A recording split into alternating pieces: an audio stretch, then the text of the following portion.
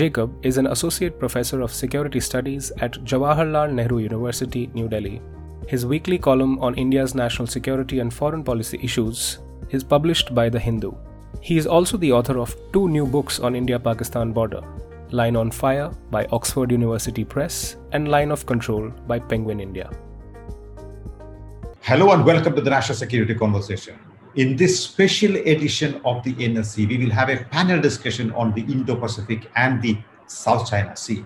Indo-Pacific and the Quad, or the quadrilateral security dialogue among India, United States, Japan and Australia, have been in the news lately and in many ways are the flavor of the season. A great deal of this new focus on the Quad and the Indo-Pacific is due to the increasing growing Chinese belligerence in the region. So today, we will be discussing these issues mainly from the perspective of Australia and New Zealand, both of whom have become increasingly wary of the Chinese interference and aggression in the region. So how do Australia and New Zealand view the Indo-Pacific and the South China Sea, and what are their interests there? How do the two countries and their strategic elites assess the Chinese behavior in the region? How is the Quad viewed in Wellington and Canberra, and how do they see India's role in the growing discourse on the Indo-Pacific, as it were? To discuss these issues, I have an excellent panel today. Anne-Marie Brady is a professor at the University of Canterbury and a global fellow at the Wilson Center, United States. She is the author of several important books on China. Dr. David Capie is an associate professor in international relations at the Victoria University in New Zealand. Dr. Euan Graham is a senior fellow for Asia-Pacific Security at the International Institute for Strategic Studies. Let me request Dr. Capie to give his initial remarks. Well, thanks very much, Happymon. It's a real pleasure to have the chance to talk to you this morning in Delhi and this evening here in Wellington. I apologize for a few technical difficulties in joining the webinar. I'm now talking to my phone, so if I miss anything, please don't hesitate to jump in and ask me to clarify something.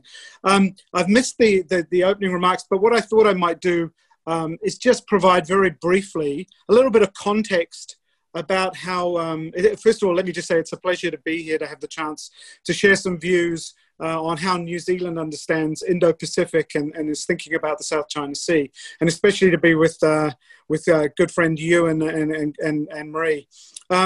What I thought I would do is, I think the most interesting thing is to get onto the questions and the discussions, but just maybe I thought I might make a few brief remarks to sort of set the scene in terms of to give some of your listeners and viewers a bit of an understanding of how New Zealand has thought about the region and about security for the last couple of decades, and how I think some of that is beginning to change. And I think that the first point I would make is that I would say that until relatively recently, the idea of the Asia-Pacific as the organizing concept for the region has actually been a concept and a structure that has actually suited New Zealand really well. It's a region that includes all of our most important trading partners. It's a region of enormous economic dynamism. Our two most important trading partners, of course, Australia and China. China now our biggest export market. It's been a region that has not just been economically dynamic, but it's also seen the evolution of an inclusive multilateral regional architecture, both in terms of security through the ASEAN institutions, the EAS, the ARF, ADMM+, and so on. But also economically, APEC, arranged around that Asia-Pacific framework, has been very important to New Zealand historically. And of course, we would have been the chair of and host of APEC next year, were it not for COVID, and we will be hosting that as a virtual summit in New Zealand. And I think that the Asia-Pacific, for much of the last sort of 20 years, has been a region in which New Zealand's been able to enjoy the opportunities of developing a vital economic relationship with China, while at the same time rebuilding and developing a close security relationship with the United States.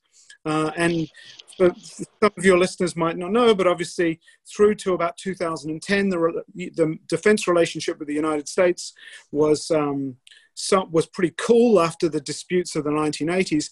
But since in the last 10 years, that relationship has developed enormously and very, very quickly.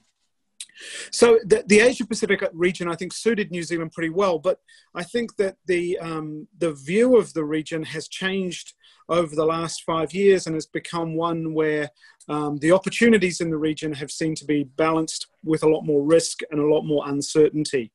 And New Zealand's thinking about the region, I think, has changed along with that, and has changed, I think, in particular with the term of the current government here in Wellington since 2017. So, for example, we saw in 2018 a new defence white paper, strategic defence policy statement that was for New Zealand, quite straightforward in expressing its concerns about China's actions in the region and China's actions in the South China Sea. We've seen numerous comments from ministers about the need to look at the South Pacific and see that as a region of increasing strategic competition and contestation, where New Zealand and like-minded partners are increasingly losing their influence, and the need to do more in the New Zealand language, to have a reset, to do more in the South Pacific. And we've also seen, I think, a deepening of bilateral relationships with what might be called Indo-Pacific partners. The New Zealand-Japan relationship has stepped ahead, including in the security area. And of course, there's been a growing interest in deepening a relationship with India. Now, I would say that as well as that, China remains a vital and important economic partner. But increasingly, I think the balance between opportunity and risk has changed over the last 3 years, and that there's a realization this is a much more complicated region and a much more challenging region. And I guess I'll wind up with one last point. I'll just say that, and we can pick up on some of those concerns in the questions if you like. But just the final point I would say is that, of course, New Zealand and India and Australia, one of the things that all three of us have in common is we're robust democracies. And right now in New Zealand, we are just less than 2 weeks away from a general election that will see a new government installed. Now, foreign policy and defence policy and strategic issues are not issues on the campaign trail. This is an election primarily about COVID and about the economic challenges that presents. But if the polls are believed, it seems likely that the kind of government that comes back after the 17th of October will be slightly different in terms of the composition of the coalition. Now, the polls are one thing. We'll have to see what happens in the actual election. But right now, the party that has held the foreign minister and the defence minister's post, New Zealand First, on existing polling would be out of government. And so we might see some interesting shifts, maybe only in terms of tone and focus, if there is a new government in power after the 17th of October. But I'll leave it there, and I'll be happy to pick up some of those themes in questions if people are interested. Thank you, Dr. Capie. I think we have a bunch of very interesting comments to begin this panel, as it were. And you mentioned about the strong, robust security relationship that New Zealand has with the United States, and the strong economic relationship that it has with China. Is there there seems to be a certain amount of tightrope walking in the recent times, as it were. Is there a fundamental dilemma that is developing in sort of New Zealand, as it were, about this sort of a relationship? Given the fact that there is a US-China trade war going on at this point of time, and the Chinese aggression in the region is perhaps on the rise. So where does that land New Zealand, as it were, in sort of balancing these two very important relations, economic on the one hand and security on the other? Yeah, I mean, it's a very good question. As I said, I think that for much of the last 2 decades, we were sort of able, like many countries, to have that there weren't those contradictions or those tensions and challenges, and those have become much more acute in the last 3, 4, 5 years, as we've seen a more assertive China in the South China Sea, around its periphery, recent actions in Hong Kong and so on. And I think at the same time also a more unpredictable US in the region. But increasingly there are elements where it's becoming I think New Zealand, like lots of countries, has navigated this path over the last 4 or 5 years or so, but it's becoming increasingly difficult to do so. But apart from that, I think that also, some of the decisions are not that difficult when it comes to how you decide to align in terms of values, in terms of core interests. But there are increasingly issues where it's becoming black and white, and I think that New Zealand has been careful to try and so, for example, if we take an issue like one issue that's come to the fore in the context of the US-China relations is the increasing articulation for some sort of decoupling, and particularly in the tech sector. So New Zealand, like Australia and a number of other countries, has not gone ahead and used Huawei technology in its 5G network, but it hasn't framed that as a ban of Chinese technology, but rather it has a vendor agnostic, a country agnostic process that's very technical. So it doesn't single out China for criticism or to say your technology is banned. So seeking to kind of try and walk a careful line. Right. Let me sort of, because you talked about 5G, let me sort of ask that question again in sort of different words. In sort of talking about the 5G decision, the Australian government actually expressed national security concerns over China's telecommunications investment in Australia, whereas New Zealand framed it as a choice, its choice as a country agnostic decision made by bureaucrats, not by politicians. I think the question that we are trying to get an answer for is whether there is a certain amount of unwillingness in Wellington to see China as a challenge / threat, or do you think that is overstating the point? Well, I think, if you look at for example, the Strategic Defence Policy Statement that came out in 2018, it had a section in the various challenges to New Zealand's security interests that it talked about. It had a section talking about emerging spheres of influence and talking about the rise of coercion and the willingness to use hard power to challenge some important aspects of the rules-based order. And it named quite explicitly China there, along with Russia and a couple of other countries. So I think that, but if you look at more recent issues, New Zealand has signed up to a letter in the UN expressing concerns about the treatment of the Uyghurs in Xinjiang. You've seen statements that have expressed concern about the extension of the national security law in Hong Kong. So all of these, I think, are pretty straightforward. You might say there is difference in tone in some of the statements between New Zealand and some of its like-minded partners, but I think that sometimes some of those claims are exaggerated, and I think there is, there's probably some utility to New Zealand to be have a slightly nuanced position.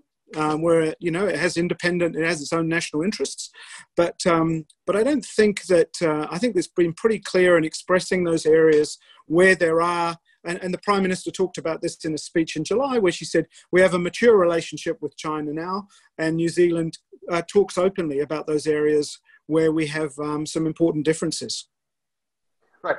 Thank you so much, Dr. Capie. I'm delighted that we have Professor Anne-Marie Brady on the panel now. I was wondering if you could give us your insights, and then we can perhaps go into the question and answer segment. Well, I've been part of the conversation in New Zealand and our relationship with China, and I had a paper called Magic Weapons, China's Political Influence Activities under Xi Jinping, which if people are interested, they can have a look at it on the website of the Wilson Centre, and that used New Zealand as a case study of the Chinese Communist Party's political influence activities, or political interference, in fact, is the term which Australia my own government has made it very clear. We're talking about interference here, and influence is something different. But when I wrote my paper, it was the early sort of stages when we're starting to talk about this, and it's evidence-based, based on my 30 years of research on the CCP and what they say that they intend to do,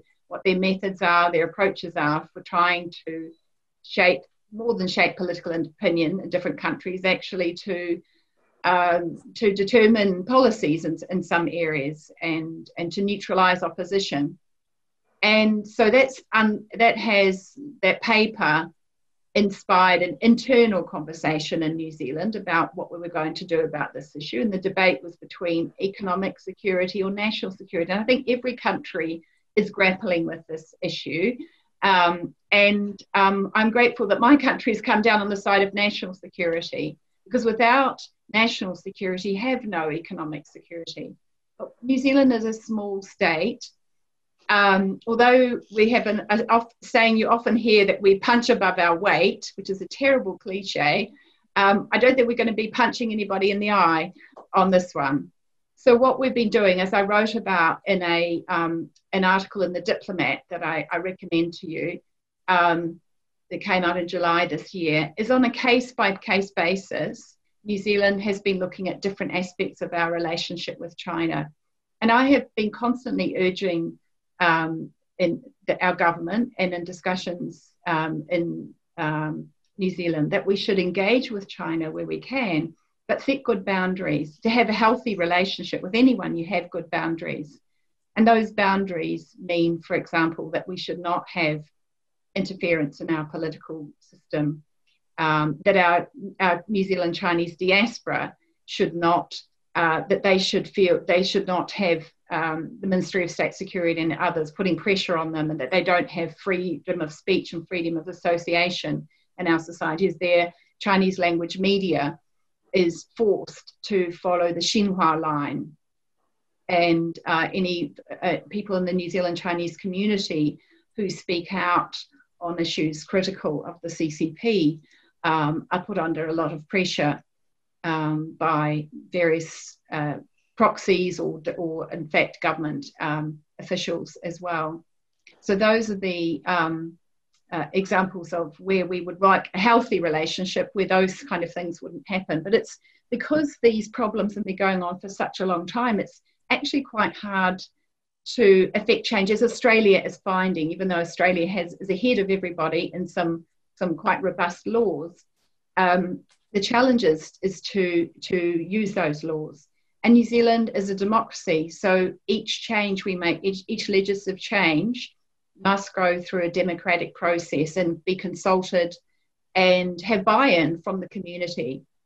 So New Zealand has made adjustment in its China policy, and I think the COVID experience has very much strengthened that. New Zealand had in March, we were being told that China would not give PPE to New Zealand. We had very short supply. We had about 2 weeks supply, our Minister of Health told us, and China was denying New Zealand access to PPE because we'd closed our borders to China. So things like that have sharpened thinking in New Zealand. But again, we're a small state. We work with like-minded states, and we focus on what we can do, what we have control of, which is our own legislation. So that's New Zealand's process on these issues. And beyond that, in our foreign policy, our coalition government of the last 3 years have followed a very proactive foreign policy focusing on our region, the Pacific Reset. And initially, our government was cautious in the new discussion about the Indo-Pacific discussion and whether or not where that fit in with our own policy. But I think I've observed that New Zealand is quite keen to partner with Australia and the US and France and the Pacific partners where we can to enhance what we are already doing. So, for example, the BOE agreement was signed during this time of this coalition government between the Pacific Island Forum states, which for the first time introduced security as part of the conversation between the Pacific Island Forum states. So I think there's been a steady evolution of New Zealand's thinking about these issues. that reflects our history and our independent foreign policy and our size and our place in the world. And so I see it as an ongoing conversation. Thank you, Professor. You've made some very, very interesting, sharp comments there. If I may begin with a question. In your 2017 article entitled Magic Weapons, China's Political Influence Activities under Xi Jinping, you wrote that New Zealand needs to face up to some of the political differences and challenges in the New Zealand-China relationship and investigate the extent and impact of China's political influence activities in our democracy. Do you think the government of New Zealand has taken your advice seriously? Oh, yes, they have. And so, as I said, that paper inspired an internal conversation. And one of the results was a 1-year inquiry into foreign interference in our political system. And that led to legislative changes. There was change to political donation funding laws, and the Minister of Justice, Andrew Little, said that if his party was to become in government again, and the polls look like that there will be further legislation. And there was a subsequent inquiry into foreign interference in our local government, which went on for about 10 months, and it had to conclude only because the Parliament has come to an end, but that doesn't preclude it being taken up at the next Parliament.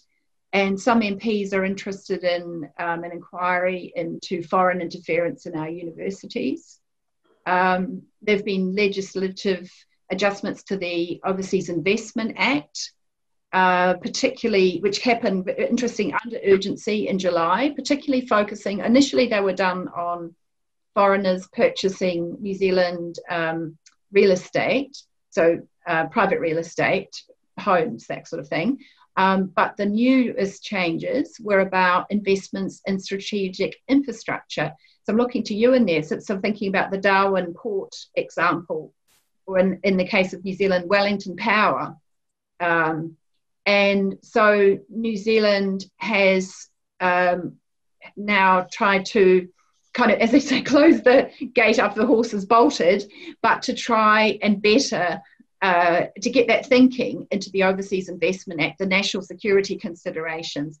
And interestingly, we've seen that there was a release of documents from the Treasury of the policy discussion in the different ministries about this. And in February, there were different views between MFAT and SIS and Treasury about the extent of these restrictions in the OIA. For example, would they include investment in the media? Well, by July, after the COVID experience, yes, everything that was recommended was passed and accepted. So that's an example, as I say, where I think that concerns about the foreign policy of the Xi government and how where it has an advocate effect on New Zealand and where we could better protect ourselves really have crystallised now. But it's case by case, and it reflects our feeling of what agency we have as a small state. And one thing we can change is our own laws, but we must do so in a democratic fashion. We must consult, we must engage, we need to hear what, all the interested parties, what they have to say, and that's the process they're doing. So it may be painful to watch, but that's democracy. Let me now turn to Dr. Graham. Graham, if you could give me your initial comments, and then let's get going with a few questions and discussion. Well, thank you, Dr. Happymon Jacob. Thank you to the CSDR for the invitation, and to the Australia New Zealand Foundation as well. And nice to see my friend and colleague David on the line from Wellington across the other side of the Tasman Sea. Can I just clarify that I represent the International Institute for Strategic Studies in the Asia office. I no longer represent the Lowy Institute, so I'd just like My apologies for that. Not at all.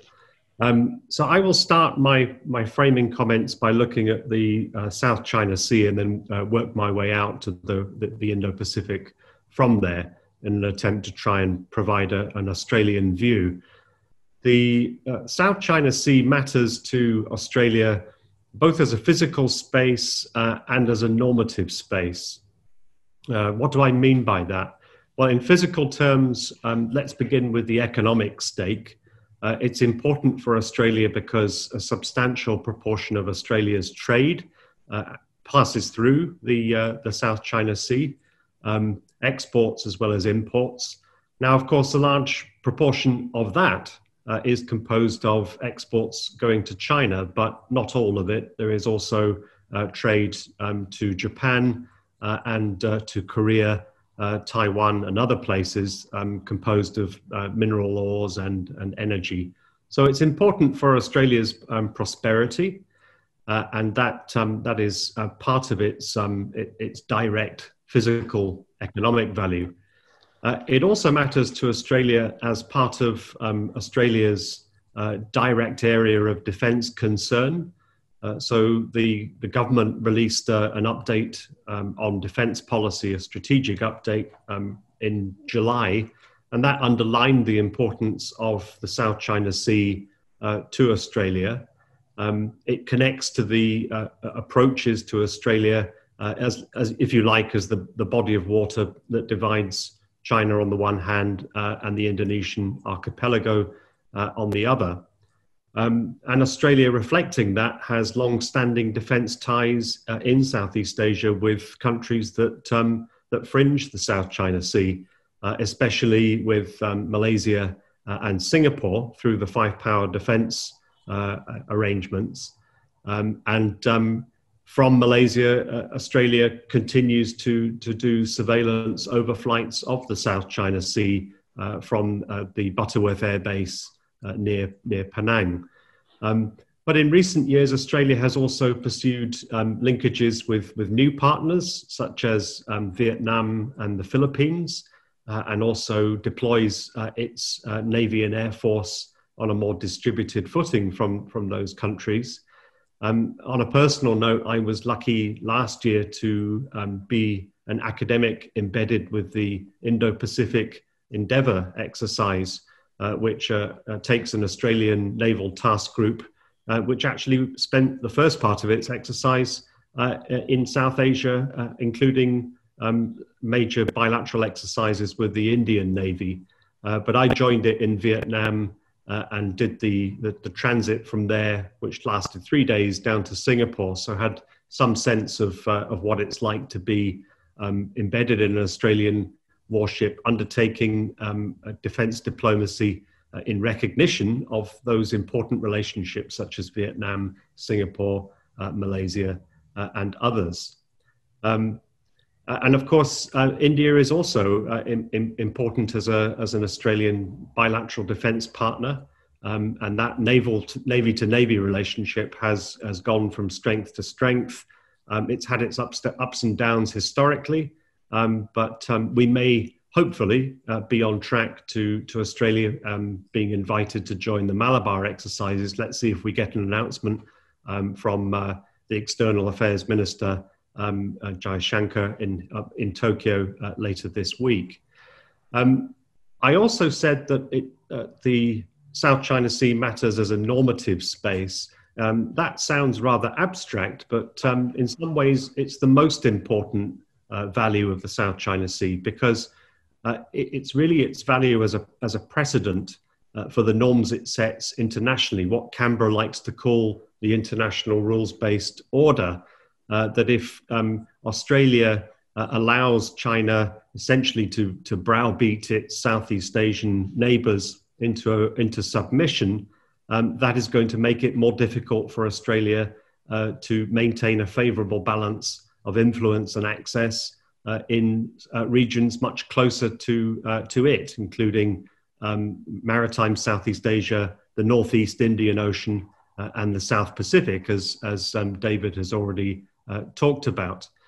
So really, it matters as a precedent, and that's why I think there's such a high political value given to it, and that explains why Australia remains diplomatically active on the South China Sea, recently posting a note verbal to the United Nations, making clear its reasons for not accepting China's excessive claims, together with other countries in the South China Sea.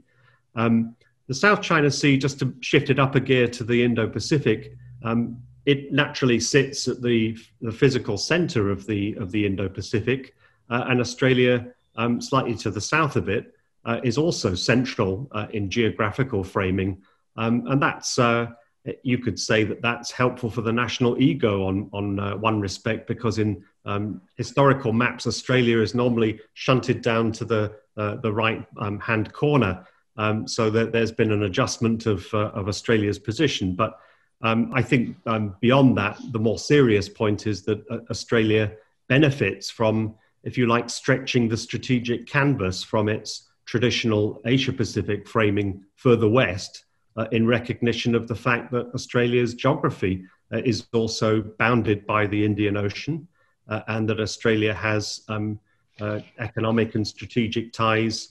And India is, if not mentioned in the Indo-Pacific, the Indo part, I think, clearly is a nod to India's strategic importance to Australia's future in maintaining a favourable balance across this broader sub-region. And it should not be forgotten that Australia was actually the first country to import the language of the Indo-Pacific into its official documents through defence white papers and other statements. So although it's now become the accepted nomenclature for the United States and Japan, and indeed many other countries around the region, Australia was first out of the traps on that.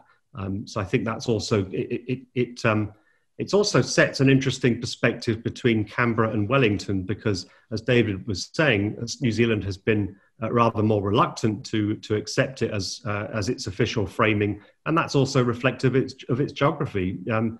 New Zealand sits in the South Pacific unambiguously, whereas Australia, if you like, has a foot on both coasts. Right. Thank you. I think, Dr. Ham, some very interesting points. Here is a question for you. You mentioned exercise in Malabar, and there has been some reluctance on the Indian side in the past to have to send an invitation to Canberra to be a part of this exercise. Do you think this reluctance will perhaps now dissipate a little, given the standoff between India and China on the line of active control? How do you sort of see it from an Australian perspective? What's happening between China and India, and how it might impact India's own risk-taking tendencies, as it were, in the region? Well, it's taken on a symbolic significance because Australia has been knocking on the door now since 2017, so far without luck. But I think there are 2 points to make. One, I do think that the Malabar exercise is likely to be broadened to Australia, at least in an observer capacity. And as you've said, I think correctly, the context for that is India is feeling the heat more directly from China and is prepared to lay out calibrated costs for China, including broader defense linkages and participation. We saw the landing of an American P-8 at Port Blair just this week, and I think that's part of the same calibrated response that a nod to the United States and a nod to Australia demonstrates that India can do things also to make life complicated for China, particularly in the naval and maritime domain, as a balance to the direct pressure that it's feeling across the Himalayan land frontier.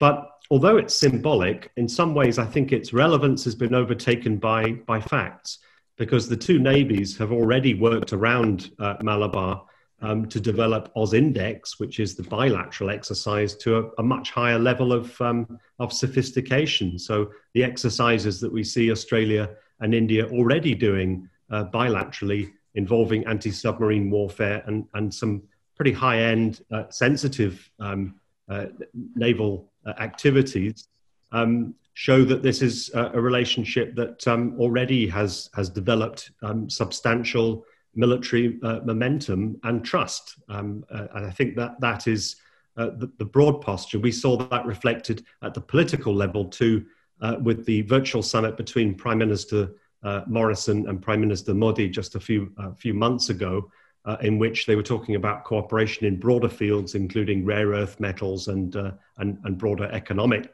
collaboration. So I think that there is not an identical threat perception between India and Australia on China or other matters. There never is. The same is true of the quadrilateral. Part of the advantage of these multi-nation linkages is you get a different perspective, even if there is an inefficiency cost built into that. And I think the Australia-India relationship is one that is trending in a positive direction. Graham, here is an additional question. And you seem to argue in your writings that, correct me if I'm wrong, the United States is it has been a bit risk averse in the region in terms of military deployment or military exercises in the wider region. I seem to get that feeling from your writings about the U.S. role in the region. Have I got that right? If so, what are the implications of that for the region? I'm not sure that I would frame it in those terms. I think the point is not really the United States' failure to be militarily present. It's really the other areas of US engagement that have been lagging, the political side and especially the economic side. And this gets to, I think, the weakness of the American pitch under the current administration. It's been too narrowly focused on a spectrum around defense and security, but also negatively framed, in which it is calling out China's bad behavior for understandable reasons. But I think you have to have a coalition for, not a coalition against. There has to be positive inducements, especially for the Southeast Asian countries, who are the ones sitting in the middle of this, closest to China already, and who are trying to avoid making exclusive choices and also hedge their bets to their national interest. And to do that, you have to be able to offer positive economic and political leadership, and not simply call out bad behavior and impose sanctions. But on the military side, there are things that the United States could do more. Primarily, I think if there is a new administration in Washington early next year, they have to realize that the United States can no longer be a global superpower as it was in the 1960s or 70s. Those days are gone. And if the priority is the Indo-Pacific, there will have to be trade-offs in other areas, from Europe, from the Middle East, and a redirection of attention and assets to reflect that, because China, frankly, is a strategic concern that could consume the United States' attention without any other issues in the world. But the world will not give it that ability to concentrate. So I'm still.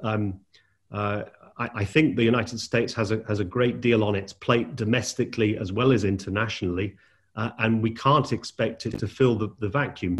It brings the question down to us, countries like New Zealand, India, and Australia, to be able to do more together, because we have to make up that balance, because the United States is no longer willing or able to do it unilaterally.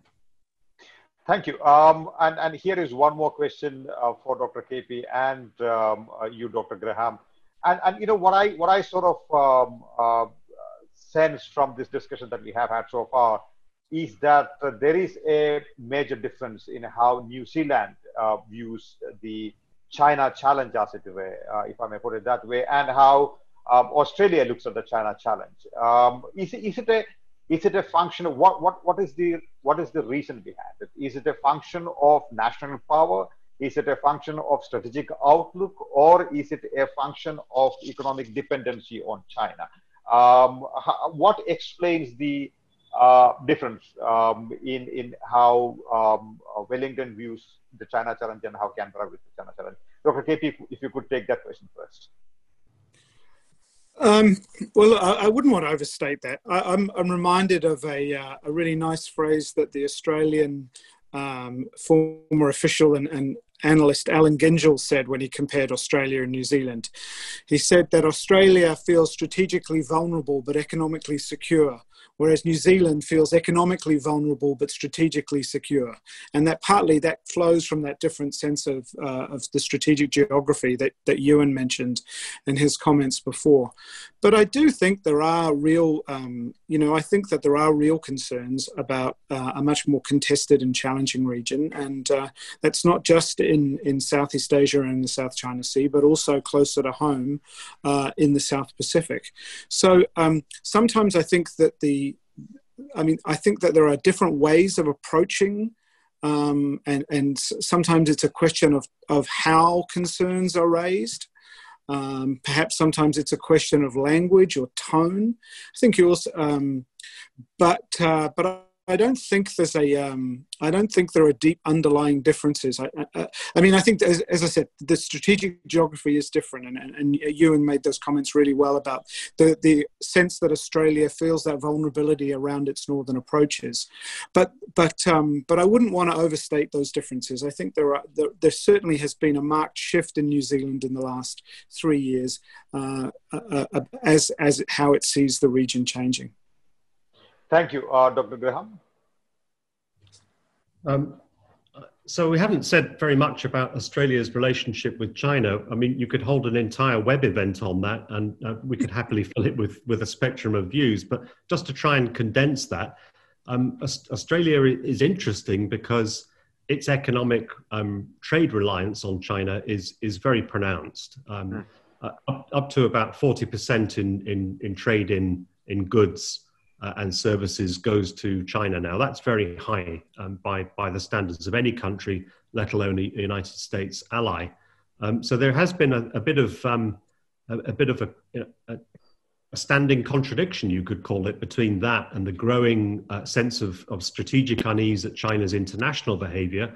But I think what shifted the political climate in Australia is also the debate around foreign interference. Now, foreign interference is also framed in country agnostic terms, but clearly China is the central concern there. And I think if you want to pick a date, I think 2017 is when Australia really started to take that much more seriously under Prime Minister Turnbull when he was still in power, and enacted legislation around that specific threat. After it became clear that standing senators at the federal level were in some senses compromised in their stance because of the closeness of their funding ties to people who were representing the interests of the Chinese government. So I think there was a very pronounced wake-up call, even though it's the same government that elevated the China-Australia relationship to a comprehensive strategic partnership back in 2013. At the other end now, 7 years later, it's a very different relationship, one which is almost frosty across the board, with a diplomatic freeze in contacts. And actually, although Alan Gingell's comment was referenced by David just now, but I don't think Australia feels economically secure in the China relationship to any degree at the moment, because China has used the coercive levers of tariffs and other trade barriers to try and coerce Australia's position into being more China friendly, less US friendly, and that I think has backfired. It's still an involved, an ongoing process, and I think the Australian debate has not unequivocally shifted in a way that there are still pro-China voices represented at all levels. But I think the shift in government policy has been pronounced in the last 4 years. By way of concluding remarks, I just want to mention that sitting in New Delhi, right in the north of the country, Australia and New Zealand look very far away from Delhi, right? I mean, we have traditionally been preoccupied with a continental grand strategy, as it were, and really almost never looked seaward. People always accused the Indian strategies of having a certain amount of sea blindness, as it were. I think things are changing now. The China challenge that India is facing today is forcing its decision makers to take a relook at its grand strategic posturing, as it were, and sort of look at the possibility of meeting this China challenge using the maritime connections and maritime relationships, as it were. So as Dr. Graham said, this in some ways is a gift from China. It is forcing the countries of the region, including yourselves and India for that matter, to sort of look closely at aligning, coming together, making coalitions, as it were, and sort of try and meet this challenge, as it were. And I think this China challenge is serious in many ways, and as many of you have pointed out, I think the reality of China's economic growth is something that we cannot really ignore. China is an economic giant, also a military giant, and all of these countries have robust economic relationship with China. The point is to balance. How do you deal with China economically and at the same time address the Chinese military challenge, as it were? I think that really is the tightrope walk we have to sort of engage in. But I can say, sitting in Delhi, that the thinking very much is in line with what we have discussed today about the middle powers, the focus on middle powers, the focus on normative order, rules-based international order. And I think as a growing country, India has every stake in some of these concepts, as it were. And it was wonderful to listen to experts from these two countries. As I said, I'm sure Delhi will initiate a lot more contacts with